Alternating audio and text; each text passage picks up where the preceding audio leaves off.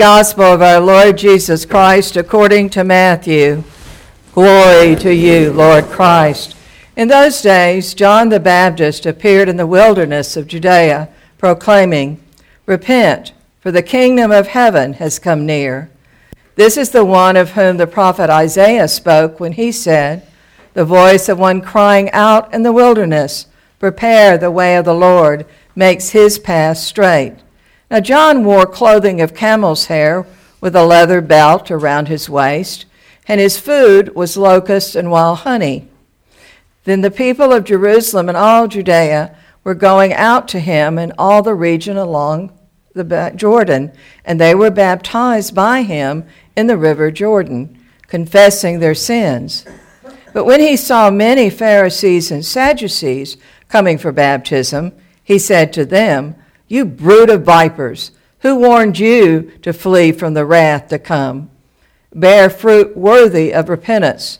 Do not presume to say to yourselves, 'We have Abraham as our ancestor,' for I tell you, God is able from these stones to raise up children to Abraham. Even now the axe is lying at the root of the trees, and tree therefore does not bear good fruit is cut down and thrown into the fire.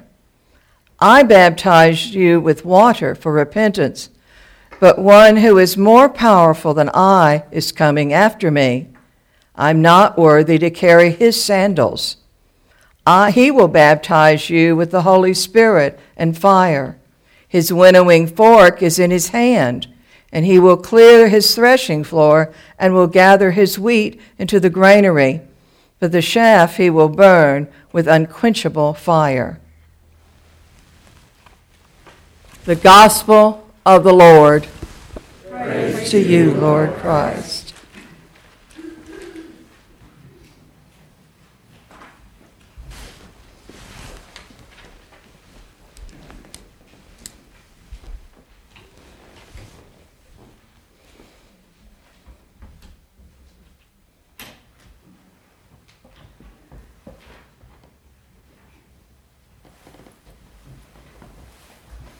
In the name of the Father, and of the Son, and of the Holy Spirit.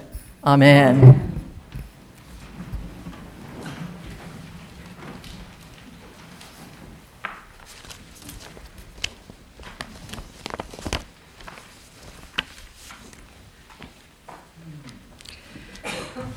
I served for many years at, for 5 years, it seemed like many, but at the Cathedral of St. Philip. And one of the things that the dean said at that time was, and it came to Christmas Eve when we were going to be televised, he said, we don't do anything different. We do exactly the same thing that we do every other time we do Eucharist, and that way we don't have to worry about messing up because we know how to do the regular stuff. And so when we change seasons, I was reminded this morning that even just a little bit of change, and we're still working choreography out up here, and by the time we get it all figured out, it'll be Christmas. So. But didn't you like the way the candle refused to cooperate? What did we have to do?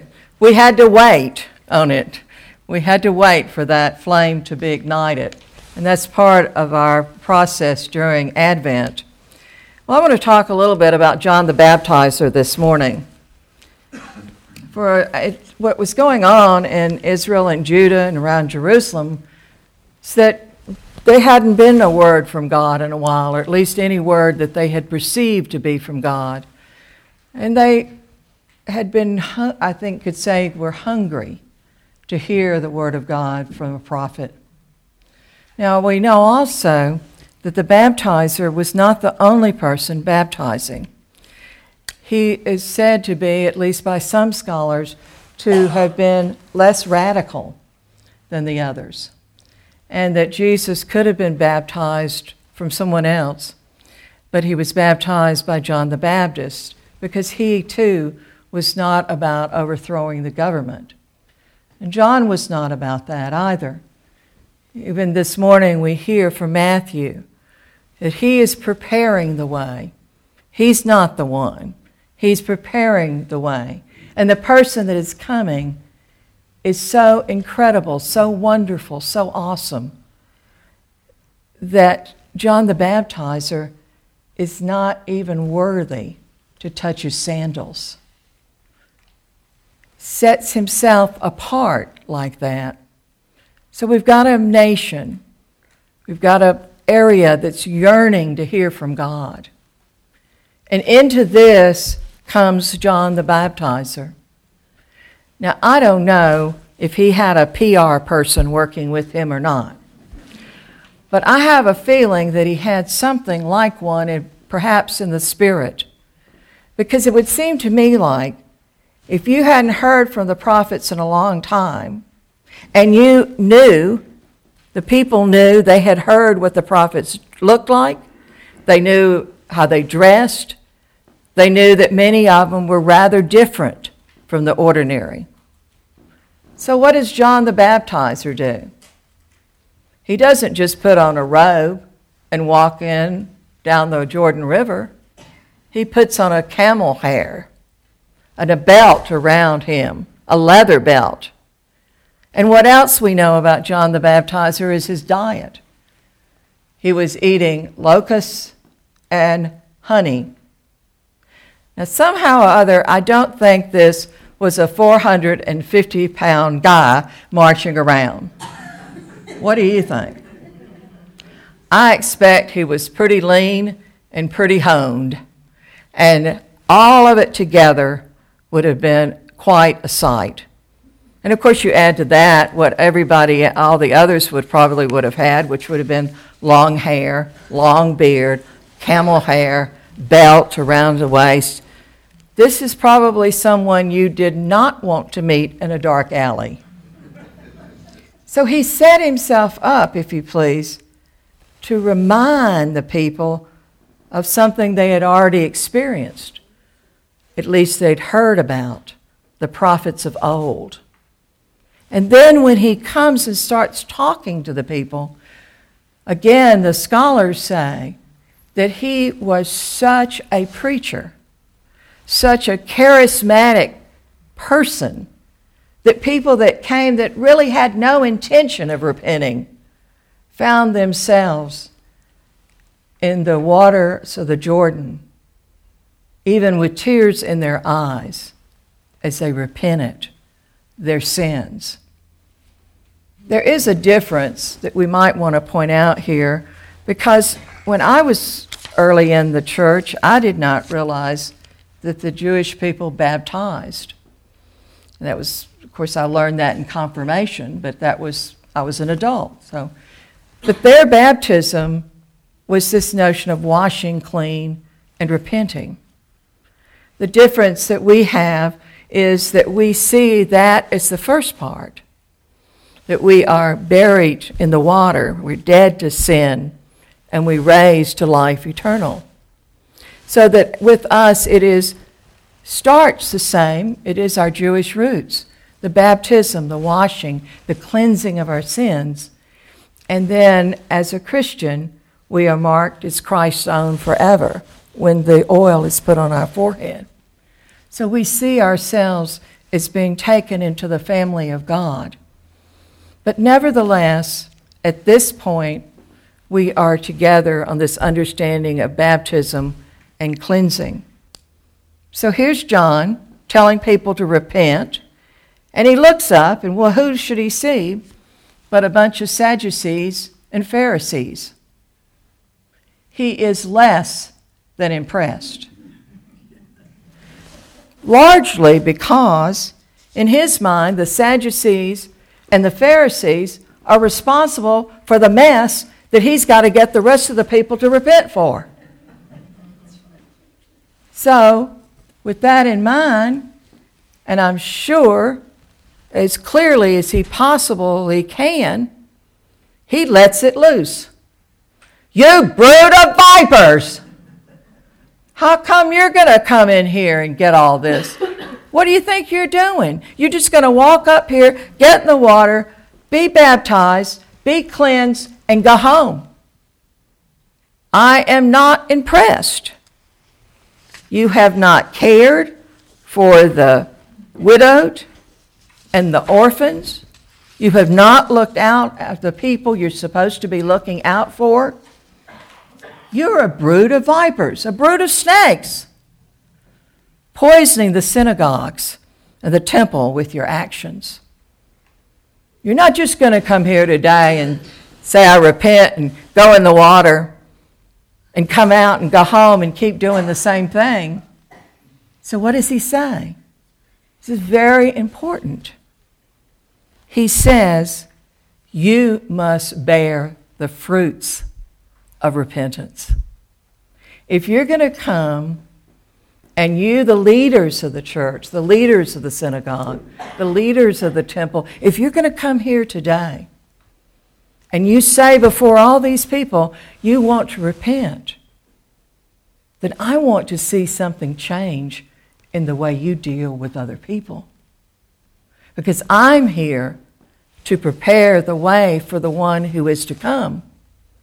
And that one who is to come cares about the widowed and the orphans, cares about the leper and the blind, cares about people that are not able to care for themselves. So I want to see you doing that. Now, if you want to do that, so be it. Enjoy your repentance.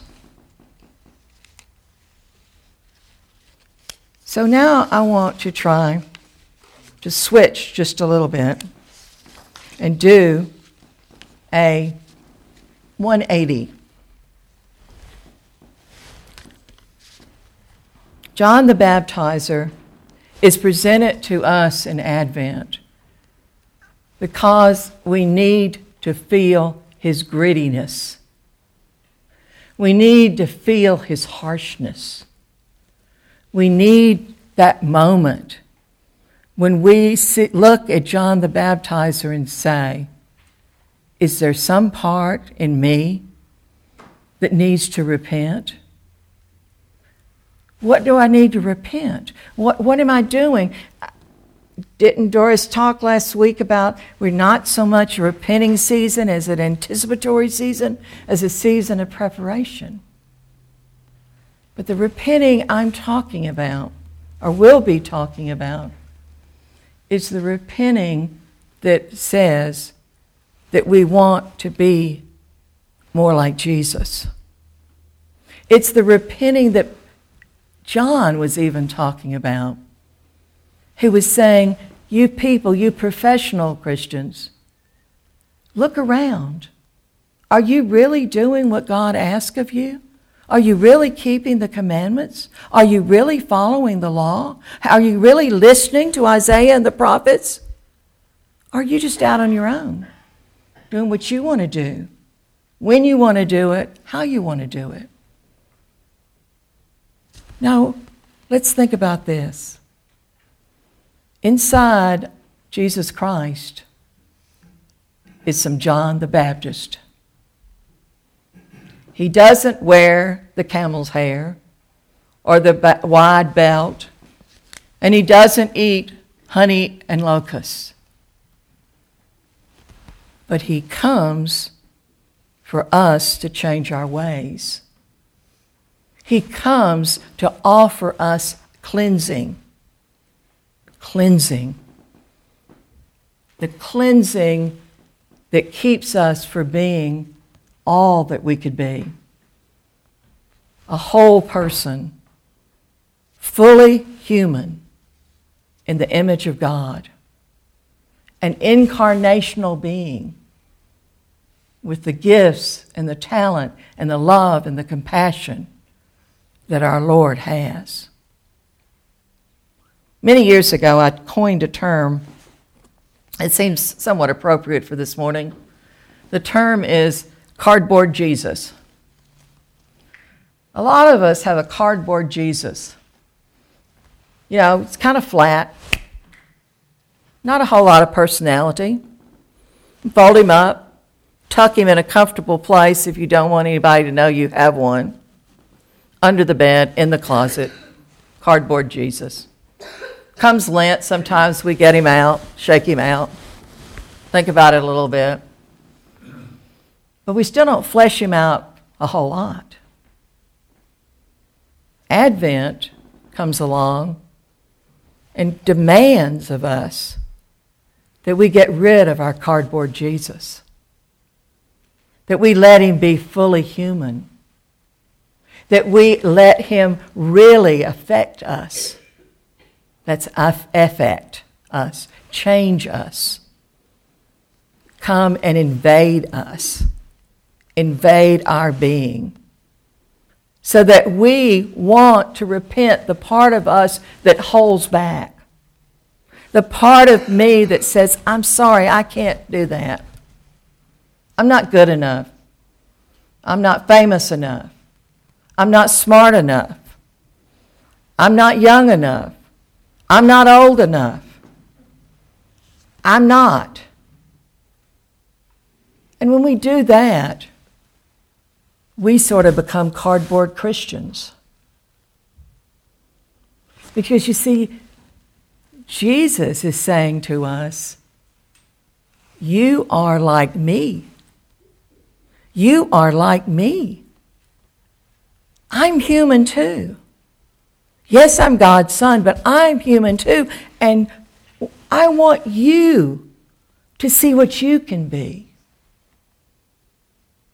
There won't be peace and justice until there are enough people crying out for peace and justice.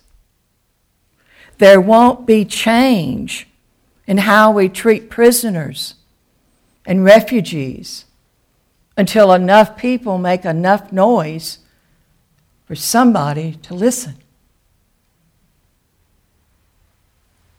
Don't trade in all the images of John the Baptizer.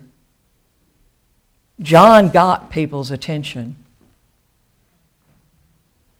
He made a difference. You and I can learn from that, as well as from our Lord. Ponder this.